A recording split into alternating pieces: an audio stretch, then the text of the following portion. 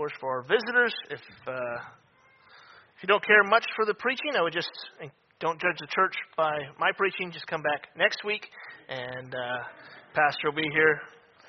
I guess that goes for you church members as well. 2 Chronicles chapter 29. We'll read the first two verses, but we're really going to be covering the entire chapter. But time does not allow us to read through, so we'll just kind of grab a few verses here and there going through the chapter. But we'll just start with the first two verses. 2 Chronicles chapter 29, and again, starting in verse 1. Hezekiah began to reign when he was 25 years old, and he reigned 29 years in Jerusalem, and his mother's name was Abijah, the daughter of Zechariah. And he did that which was right in the sight of the Lord, according to all that David his father had done. All right, let's go ahead and pray, and we'll get into the message here this morning. Lord, we love you so much. Thank you for all you've done. Lord, thank you for this time that we have to come into your house to sing your praises.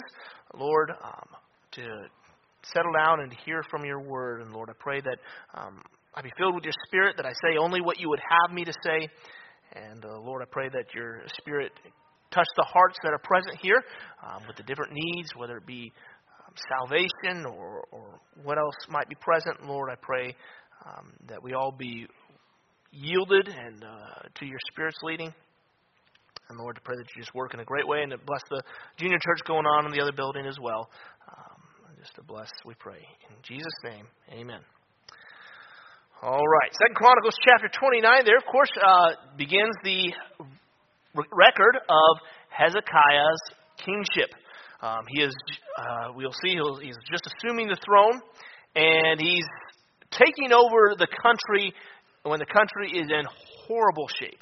His father was King Ahaz, who was one of the most godless kings that the kingdom of Judah had. Again, if you are not familiar with the history of the kingdom of Israel, you had King Saul, the first king of Israel, then you had David, and then Solomon. And then after Solomon's death, the kingdom split into two kingdoms. The northern kingdom, also called the kingdom of Israel, and then the southern kingdom, the kingdom of Judah, and they would follow David's line. All the descendants of David, all the kings of the kingdom of Judah were descendants of David. And Hezekiah here, of course, is a descendant of David. That's why it refers to David as, David his father had done. Obviously, one of the great grandfathers that he had. But King Ahaz was his direct father, and he was, again, a very godless king. It really had run the kingdom of Judah into the ground. The temple, when it was in use, was actually being used to worship false gods. Ahaz had seen an altar that he liked to a false god, and so he had moved the altar that God had established for the temple, moved it off to the side, and placed this other altar in its place. It was a horrible time. Idolatry obviously was very prevalent during this time, and corruption was rampant. You see that a book of Isaiah deals with some of the details of King Ahaz's reign. Some of the chapters are addressed during that time. But also, the country itself was just in shambles. Because of the idolatry and God's removal of protection on the kingdom of Judah, you had raiding parties going in from basically all the surrounding countries were raiding into the kingdom of Judah, raiding the villages, taking women and children back, taking all the loot. Sometimes they would just keep the settlement. They would just say, okay, this is ours now. And so Judah was in a horrible state because of Ahaz's wickedness and God's judgment on Judah because of that. So Hezekiah gets to the throne, and we'll see that the principles he follows turns Judah back to God, and it is exactly what the nation needed at this time. You can think about it. When a king ascending the throne in this situation, what would your first act be? How would you even begin to get the country back to some semblance of respect or to where it would be a prosperous country? And so Hezekiah does exactly what he needs to, and that's what we're going to look at. And it's going to be a pattern, really. What we're going to be looking at is rekindling a relationship with God. Rekindling that relationship with God. So sometimes in our life we get almost to the same, maybe not as bad as the kingdom of Judah was, spiritually speaking, but we get to a point where we're just not as prosperous. We're not serving God the way we're used to. Our relationship with God has cooled off a little bit maybe. And so we need this, and I think it's going to happen. We have the ebbs and flows of our spiritual life. We're not going to be super spiritual 24/7, 365 days a year. There's going to be some times where we suddenly realize we're not as close to God as we used to be. And so Hezekiah, what he does here to turn the nation back to God, gives a great template for us of how to rekindle that relationship with God. And so we'll look at what he did, and we'll see how that impacts our life and how we can rekindle that fire, rekindle that relationship with God, get back to where we should be with our Father. So the first thing Hezekiah did was he gave God preeminence in the kingdom of Judah.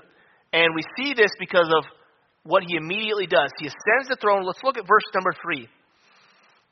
In the first year of his reign, in the first month, opened the doors of the house of the Lord and repaired them. And then he gives a charge to the children to the Levites, those that would keep the temple. But let's look at verse 17. So the Levites and the priests, following the charge that Hezekiah had laid on him, now they began on the first day of the first month to sanctify. So Hezekiah, on the very first day of his reign, goes down to the temple, opens it up, and says, we need to fix the temple. It is in a state of disarray. Think about when a president here in our country comes to power. You know, you have the first 100 days of his reign. He's going to set the pattern for his reign. Yeah, that's how some people view it, I guess. For his term, he's going to set the pattern for his term in the first 100 days, and you can kind of guess how he's going to be within the first 100 days. Hezekiah doesn't wait 100 days. He says the very first day of his reign, he goes down and he opens up the temple. God is going to have preeminence under my rule. God is going to be preeminent. And in order to have a right relationship with God, God can't be just a part of your life. Even if he's a major part of your life, he has to have preeminence. He has to be over your life. He can't just be a part of your life. He can't be the weekend part of when you go to church. He has to be preeminent over. He has to be influencing and ruling over all of your life, all aspects of it. The Bible says in Colossians 1:8 that he is to have the preeminence. He is supposed to be ruling in our life. And our purpose for life is really all about God. You have the different philosophical questions. Why are we here? What's the purpose to life? And people try to come up with these different ideas or answers to that question. But the purpose of our life is given in Revelation 4, verse number 11. When the Bible says that we were created for God's pleasure. And if we are not pleasing God with how we live, then we are not fulfilling the purpose for our life. We may be trying to fulfill some other purpose, but it's not the purpose that we were made for. Just as a screwdriver may be able to hammer in a nail, but that's not what it was made for. We may be able to do other things in this life and have limited success with it, but we were made to please God. We were not made to please ourselves, though we do it very naturally. We were not even made to please others. We were made for the express purpose of pleasing God, his preeminence. Everything in our life should be about pleasing our Creator. But so often, we try to limit his preeminence to just religious activities. And then we take preeminence in the other areas of our life. We'll say, God, yeah, we'll give you the preeminence in how we worship you and when we come to church and we'll sing all your praises. But when we go home, I want the preeminence in my life. I want to dictate how I live and how we spend our money.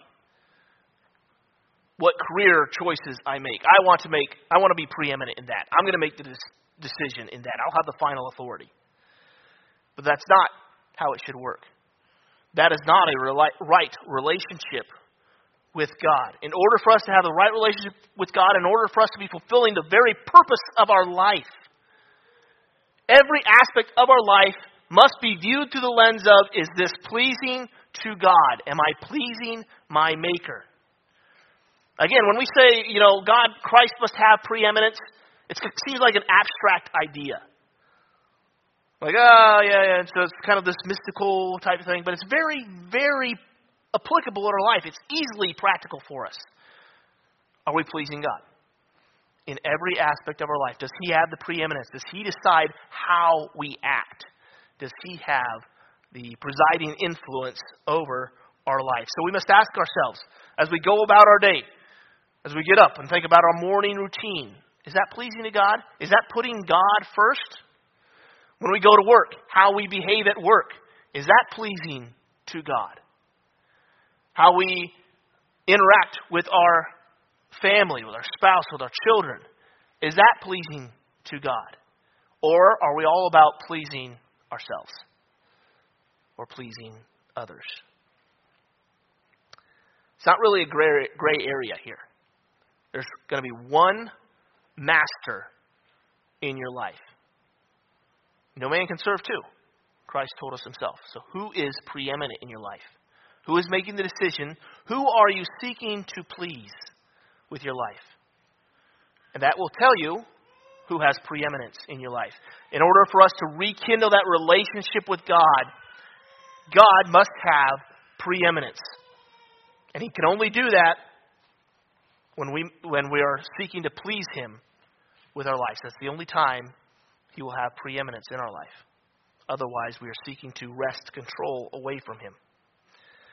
So Hezekiah comes to the throne. He says, God is going to be the priority here. God is going to have preeminence in how we live, in how my kingdom is structured, in the priorities of my kingdom. God is first. He has preeminence over the conduct of the kingdom. And as we continue, you must be prompt. Christ must have preeminence. God must have preeminence. But we must be prompt in obedience. Let's look at verse 11 of chapter 29. He's giving the charge to the Levites, because of course they were the ones who would have to clear out the temple. He was not supposed to go into the holy place. It would be the Levites and the priests that would have to do that. But verse 11, my sons, be not now negligent, for the Lord hath chosen you to stand before Him, to serve Him, and that ye should minister unto Him and burn incense. He is exhorting and commanded the Levites here, look, you need to not be negligent. Don't be slack in performing what you are supposed to perform. The Levites had a special charge. The priests had a special charge that had been given to them by God. They were the ones who were supposed to perform the ministry of God here in the temple. And all of us have been given a special charge by God that we have for our life, of what ministry we have been put in, what family we have been put in, and how we are supposed to interact with that. We all have a special charge from God, and we need to fulfill it without negligence. Be prompt. We must be prompt. This is critical to our walk with God. If we do not have a sense of urgency to please God in our life, then we'll never get around to pleasing Him with our life. That sense of urgency must be in place. And it is something only we can do. Hezekiah could, as I mentioned, he could not go into the temple and clean it up and perform the ministry, the service of the temple. He was not allowed to do that according to the law. Pastor cannot go into your life and fix it up for you. He cannot provide you the fervency or the passion needed in your life, the promptness. That has to come from you. He can encourage you, just as Hezekiah is encouraging the priests and the Levites. Don't be negligent. But our pastor cannot live your life for you. You have to be prompt. It has to come from your own actions. It is an individual choice and one that must be made with diligence. And let's look at a couple reasons why this promptness is required, why we can't be negligent. First one is, look at where negligence leads. Now, negligent here, the Hebrew word negligent, or what we find here, the definition also says, it has an idea of to mislead. And boy, isn't that the case.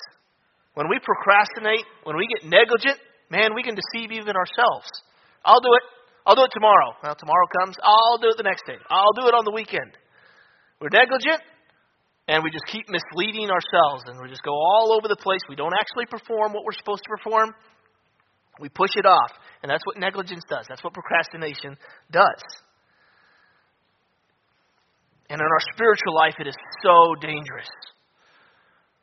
To be a spiritual, slothful person is incredibly dangerous. You'll never have a right walk with God if you do not act with diligence. The Apostle Peter stressed the importance of diligence numerous times in his second epistle. And let's turn there to 2 Peter chapter 1.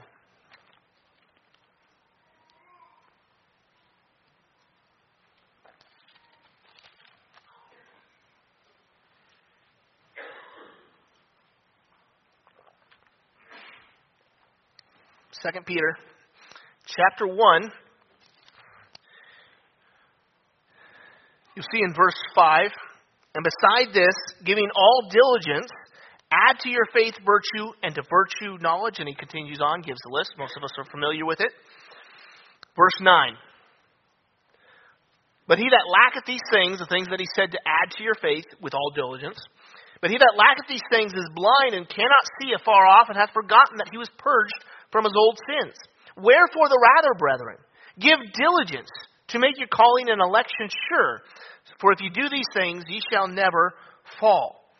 Peter here is saying you need to be diligent in strengthening your Christian life. Don't be negligent. You need to add some diligence in your walk with God. And he reiterates it in verse 10 when he says that, look, if you need to make sure, you have to give diligence to make sure your calling and election sure. And then he says, for if you do these things, ye shall never fall. If we are diligent in our walk with God, it will make sure that we never fall off from serving God if we remain diligent. Now, the inverse of that, of course, is if we are not diligent, we are much more susceptible to falling, to start to live for ourselves rather than living for God. And there's no better person to exhort such diligence than the Apostle Peter, because he thought he was okay in his walk with God when they entered into the Garden of Gethsemane. And he told the Lord, I will never deny you. And then the Lord is taken. And Peter, give him credit, he followed far off, but he got there. But then when he got there, he denied the Lord 3 times. He thought he was fine. He was fully convinced that he would be able to die for the Lord Jesus Christ that night, if it was required. But then when push came to shove, he realized he was not. And so now at the end of his life, as he's writing 2 Peter, he is exhorting the Christians, give diligence. I know what a lack of diligence leads to. Give diligence. And then let's look at chapter 3 of 2 Peter. He gives another reason for diligence. 2 Peter chapter 3, verse 14. Really, you could pick it up in verse 9, read through. I will just pick it up, read verse 14. Wherefore, beloved, seeing that ye look for such things, look for the coming of the Lord is what he's referring to, be diligent, that ye may be found of him in peace, without spot, and blameless. The imminent return of Christ is another reason we must not be negligent. We must have diligence in our walk with God. We know Christ is coming. Brother Jordan referenced it here this morning. Maybe very soon. We don't know. But we do know his return is imminent. It could happen at any moment.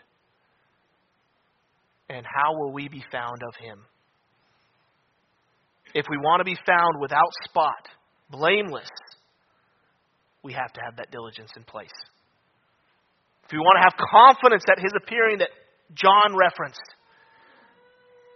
we must have that diligence in place. We can't be negligent in our walk with God. Say, I'll improve my walk with God tomorrow. I'll give more time to prayer tomorrow. Or I'll do it later today. Later rarely comes. Don't be negligent. Don't leave off. Don't mislead yourself. Deceive yourself. Give diligence. Don't be negligent in your walk with God. Those who seek to rekindle the relationship with God later will find that later never comes. So we must be prompt in our walk with God, in our return to God. And you can think about the prodigal son as well. When he says, I'm going to return to my father, he didn't say, I'm doing it tomorrow. He started right then. And he made the long return back. Sometimes the return back is long. But we must not be negligent. Don't put it off. Be prompt. Give that diligence. The Apostle Paul told us in the book of Romans, it is high time to awaken out of sleep. For now is our salvation closer than what we believed. The return of Christ is imminent. It is right around the corner. It's high time to awaken out of sleep. We sometimes fall asleep and we perform tasks for God sleepwalking spiritually. It's just a routine. We can do it in our sleep.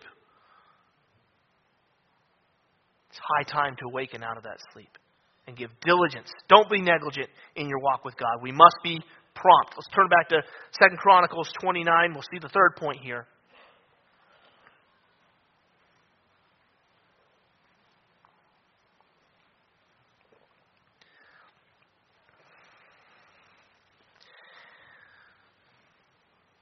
So God must have preeminence. We must be prompt in our walk with God. And we must prepare. We must prepare. Verse 15, we'll begin reading here. We'll read a few verses here. Talking about the Levites. And they gathered their brethren and sanctified themselves and came according to the commandment of the king by the words of the Lord to cleanse the house of the Lord. And the priests went into the inner part of the house of the Lord to cleanse it and brought out all the uncleanness that they found in the temple of the Lord into the court of the house of the Lord. Excuse me.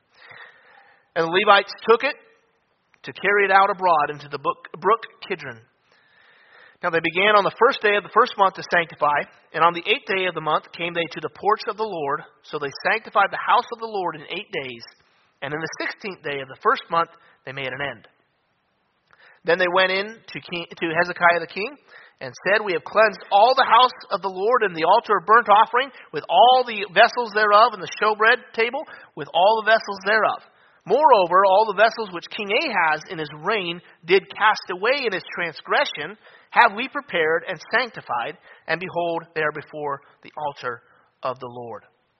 So they're going in and they're cleaning out the temple. They are preparing the temple for use, for the Lord's use.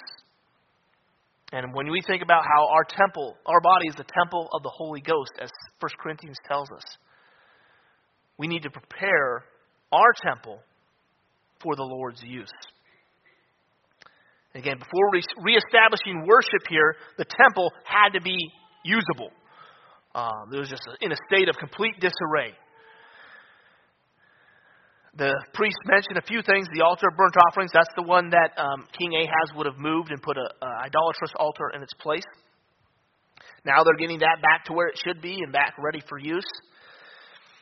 The candles that would have had to be in the holy place, the tables of showbread the priests mentioned here as well. All these different things and the different instruments that were needed had to be prepared. They had to be sanctified. And if a priest was going to try to go in and perform service, do the work of the Lord without first preparing it, he would have been extremely either incomplete or ineffective with what he was supposed to be doing. Because things had to be prepared first. And the same is true in our life. If we try to serve God without first preparing to serve God, our service will either be incomplete or it will be highly ineffective. So we must prepare to serve God. And we see two things here that are mentioned. They remove hindrances to the service, and then they renew some things that were lost. So when we go in and we're going to prepare our lives to serve the Lord, we need to remove some hindrances that are in our life.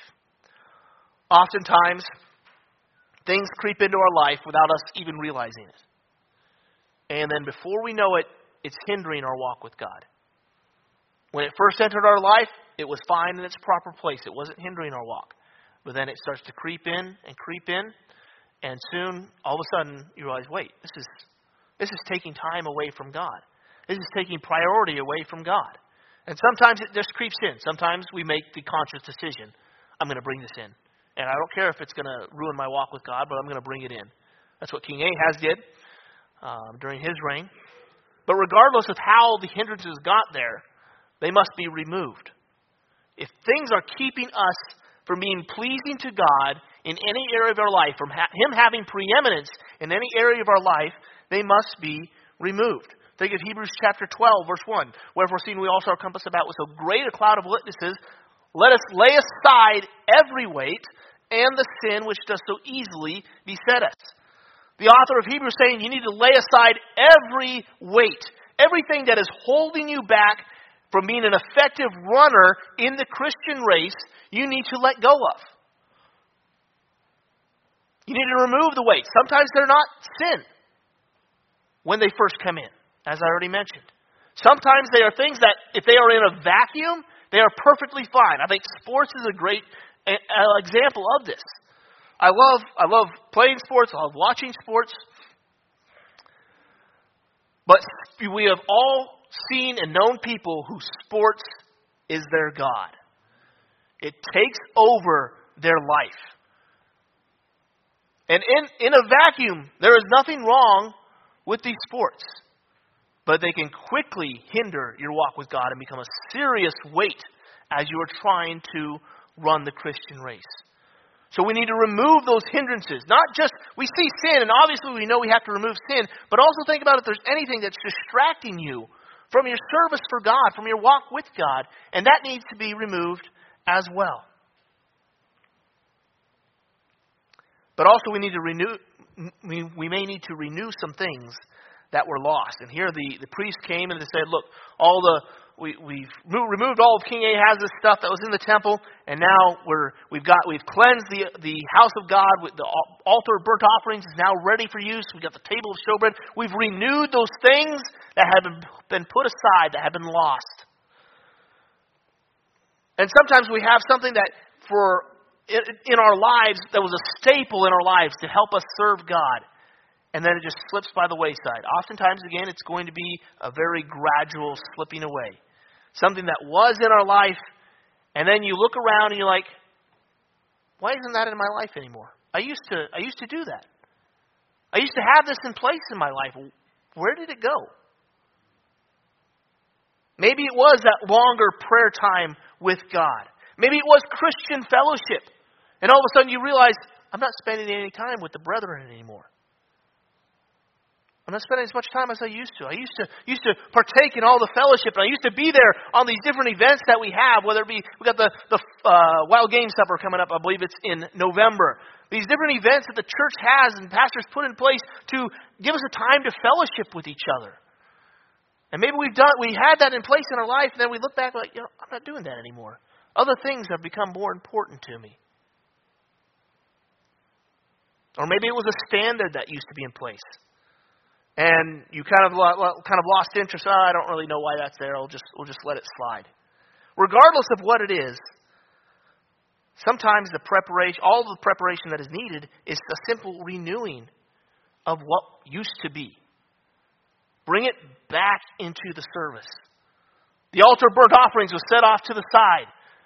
They brought it back to where it needed to be. A renewing of something that used to be in our life. What did David say? Psalm 51 was the sin of Bathsheba. We sing it every Sunday morning. Renew. Restore unto me the joy of thy salvation. Give it back. It was missing. Obviously we know it was missing since the sin of Bathsheba, but I think it was probably missing a little bit before then. Restore unto me the joy of thy salvation. Renew a right spirit within me. I used to have it, but it's gone now. And it needs to be back in place. Renew the things that are lost. So we need to prepare. These are all part of the preparation to serve God, to be used by God in His service. And let's look at verse 31 of 2 Chronicles 29, and then we'll look at our final point here.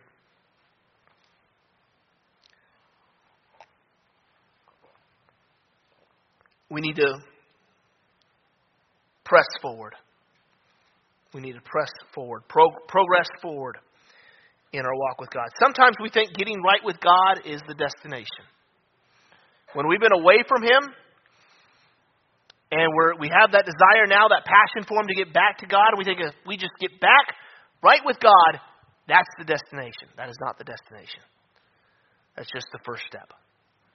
Verse 31, Then Hezekiah answered and said, Now ye have consecrated yourselves unto the Lord. Come near and bring sacrifices and thank offerings into the house of the Lord. And the congregation brought in sacrifices and thank offerings, and as many as were of a free heart burnt offerings.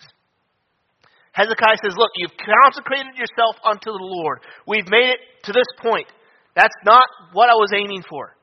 That was not my goal, just to get consecrated, get the temple consecrated again. Now, move forward. Press forward in the Christian life. Don't think that, okay, well, I'm back right with God. I've got the prayer time back. I've got my daily Bible reading back. I've got the being in church, the 3 services that the church has. I've got that back, and now I'm set. No, that's just the beginning. Press forward. That is not the destination. That is the first step. Press forward in the Christian life. The consecration was needed. You could not progress past that without the consecration. It was needed. But we should never be satisfied. We should never grow complacent in our Christian life with where we're at. The congregation, Hezekiah, the priests, they were not complacent with just consecrating the temple and getting it ready for use. Now what do we see? Sacrifices, thank offerings, free will offerings. Now people are giving out of the desire just to please God. Now no longer just something that was required by the law, the burnt offerings and the sin offerings. Now they're moving past that and giving God out of the freeness of their heart. They're moving forward in their walk with God. We should never be satisfied with just making the first step. Keep pressing forward. Keep drawing closer to God. Let's look at Philippians chapter 3.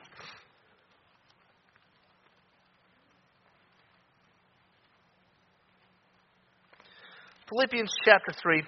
We'll read verses 13 and 14 here.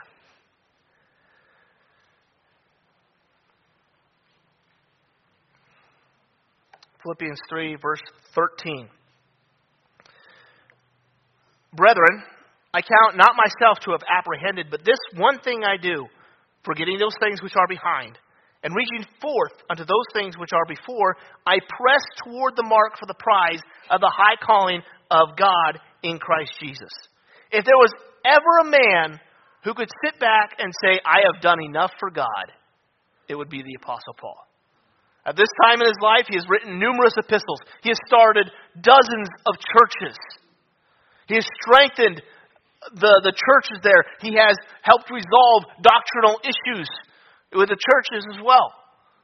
And if there's ever a man who could say, you know what, man, I've done a lot for God. I can just kind of take it easy now. I don't have to keep pressing forward with such vigor, with such physical demand on my body. If there was ever a man who could say, I've sacrificed my body enough for God, it would be the Apostle Paul as well. The many beatings that he took, being shipwrecked. But that wasn't his attitude. He's like, forgetting those things which are behind. I know all these things that I've done, I'm going to forget them. That's not enough for my Maker. That's not enough to serve my Lord. I'm going to press forward. I'm going to keep going. I'm going to keep sacrificing my body. I'm going to keep putting my body through horrible things. And not just the beatings and everything, but just the physical hardships of walking everywhere and being tossed on a ship at sea. And they don't have these sleep number beds back then either. You're sleeping on hard planks or on hard ground. Man, I get sore after a basketball game. I wake up the next morning, I'm like, ugh. Just imagine how Paul felt. But he didn't say, you know what?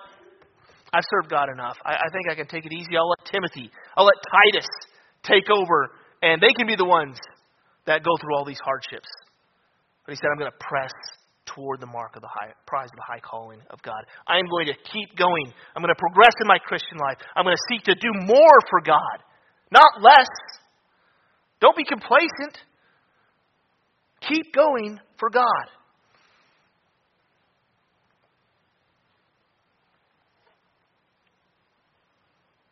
Paul didn't glory in what had already been accomplished in his life.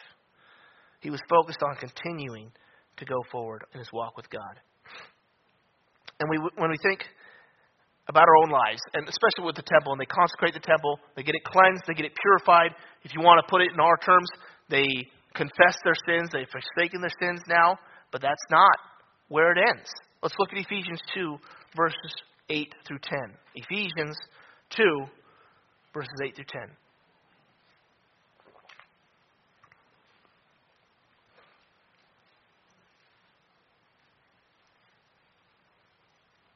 It says, for by grace are ye saved through faith, and that not of yourselves, it is the gift of God, not of works, lest any man should boast. You have salvation now. It's by the grace of God. You do not have to earn it. It is all through the grace of Jesus Christ. But the thought does not end there. Verse 10, for we are his workmanship, created in Christ Jesus unto good works, which God hath before ordained that we should walk in them. Don't just get complacent with your salvation. Say, well, I'm saved. I may have done a few things for God, but I'm good now. I can worry about pleasing myself, about taking care of myself now. No, we are ordained to serve God. We're ordained to do these good works. We're created for that purpose. We were created to please God. And God is not pleased when his children say, I'm just going to start serving a little bit more half-heartedly. I'm not going to serve you with all my heart anymore. You think that pleases God?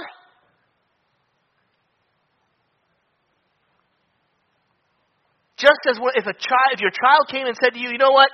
I know you told me to clean my room, so I cleaned half of it.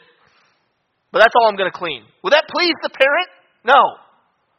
There's more to be done. And there will always be more to do in our walk with God. There'll always be more to press on toward. Don't slack off.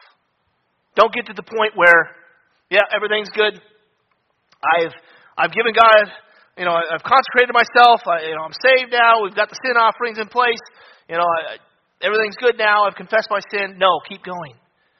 Now that you have consecrated the temple, he said, let's move forward to more for God. And if you would continue reading into the next chapter, it's just an amazing account of the revival that sweeps through the kingdom of Judah. And it was all based on these principles that Hezekiah put in place. Let's have God be preeminent. Let's be prompt. Don't be negligent in the service for God. Prepare to serve him. And then keep going forward. Keep pressing forward in your service for God, in your walk with God. This is how we can rekindle that relationship with God. If it's gotten a little stale, if it's gotten a little cold, this is how we rekindle that fire. Again, giving God preeminence, that's going to be first. If you give him preeminence, the rest generally will follow. Give him preeminence, be prompt, prepare, and then keep pressing forward. Don't get complacent. Don't reach a point where you think you've done enough for God. Someone else can do the rest. Keep that desire, that hunger for God in place, for serving him and for loving him even more. So this chapter again gives us a great template to follow. And revival is always needed in our life. It's not like the fire can ever grow too great for God, our fire for God. It can never start to get out of control where it becomes destructive to our life. But the Christian life is a marathon. You're going to keep having to run and run and run and run and run. And it gets old sometimes. That's why we need to make sure God has that preeminence, that we are loving him, and that our service for him is born out of that love for him. We need to rekindle that fire in our life. Rekindle the relationship with God. Now maybe, as we close here, maybe you've never had a relationship with God. This is kind of all new to you. What I want to tell you is God wants to have that relationship with you. And the reason you cannot have a relationship with God right now is because your sins are separating you from God. And not only are your sins separating you from a relationship with God, they are condemning you to an eternity in a lake of fire. Because God says, whosoever dies without Christ will go to that place, to hell. But again, He is not willing that any should perish, but that all should come to repentance. And in order to restore that relationship with all of mankind, with you as an individual, with the entirety of mankind, He sent Jesus Christ, the Son of God, to this earth. And God took on human flesh, lived in this life, lived a perfect life, never sinned. Because in order to get to heaven, you have to have perfection in place. Nobody's perfect outside of Jesus Christ. So Jesus Christ came to this earth. He lived a perfect life. And then He went to the cross. And while He was on the cross, God the Father put the sins of all of mankind on Him. And He judged His own Son for your sin, for my sin. Thinking about all that I've done, and I can't believe God would take that upon Himself and become the very thing that He hates. But then you take it a step further. Jesus Christ was judged for the sins of these mass murderers that we hear about, whether it be Hitler or Stalin, for the child molester. That's the kind of love. That's how much God wants to restore the relationship with mankind. That He is willing to become that sin, to take that sin upon Himself and be judged for it, so that He can restore that relationship with man. So sin now is being judged by God. Christ has the sin of the entire world upon Himself. And the wages of sin is death. So Christ died, paid the penalty for the sins of the entire race of the entire human race, went to hell 3 days and after 3 days and 3 nights, He rose again from the dead, defeating death and hell. The only one that could do that. No other person can go to hell to pay for their sins and come out. But Jesus Christ, because He is God, defeated death and hell, rose again from the dead. He is now at the right hand of the Father, but He's offering salvation to everyone. The wages of sin is death, but the gift of God is eternal life through Jesus Christ our Lord. Your sins have already been paid for.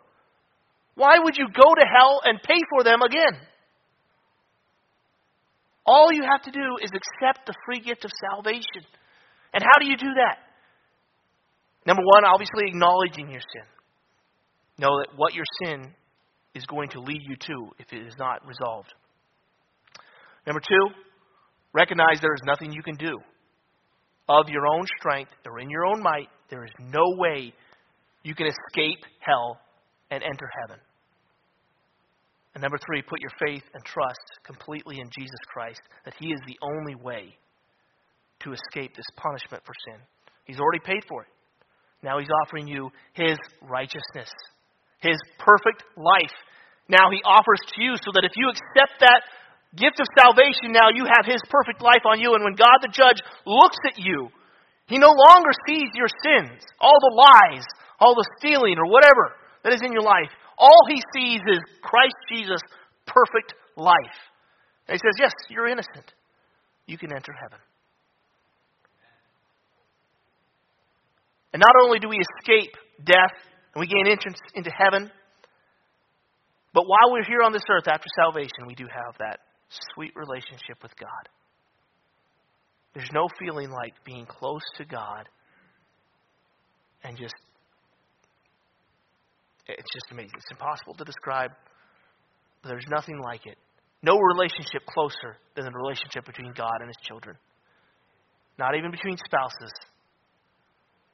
No relationship is closer, but it can only be gained through that salvation. Recognizing your sin, that you can't do anything to escape the judgment, and then putting your faith and trust completely in Jesus Christ.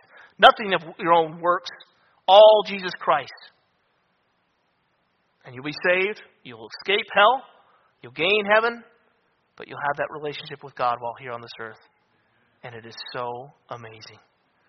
I would beg you, if you have never accepted Jesus Christ as your Savior, that you do so this morning. With heads bowed and eyes closed, we'll go into a time of invitation.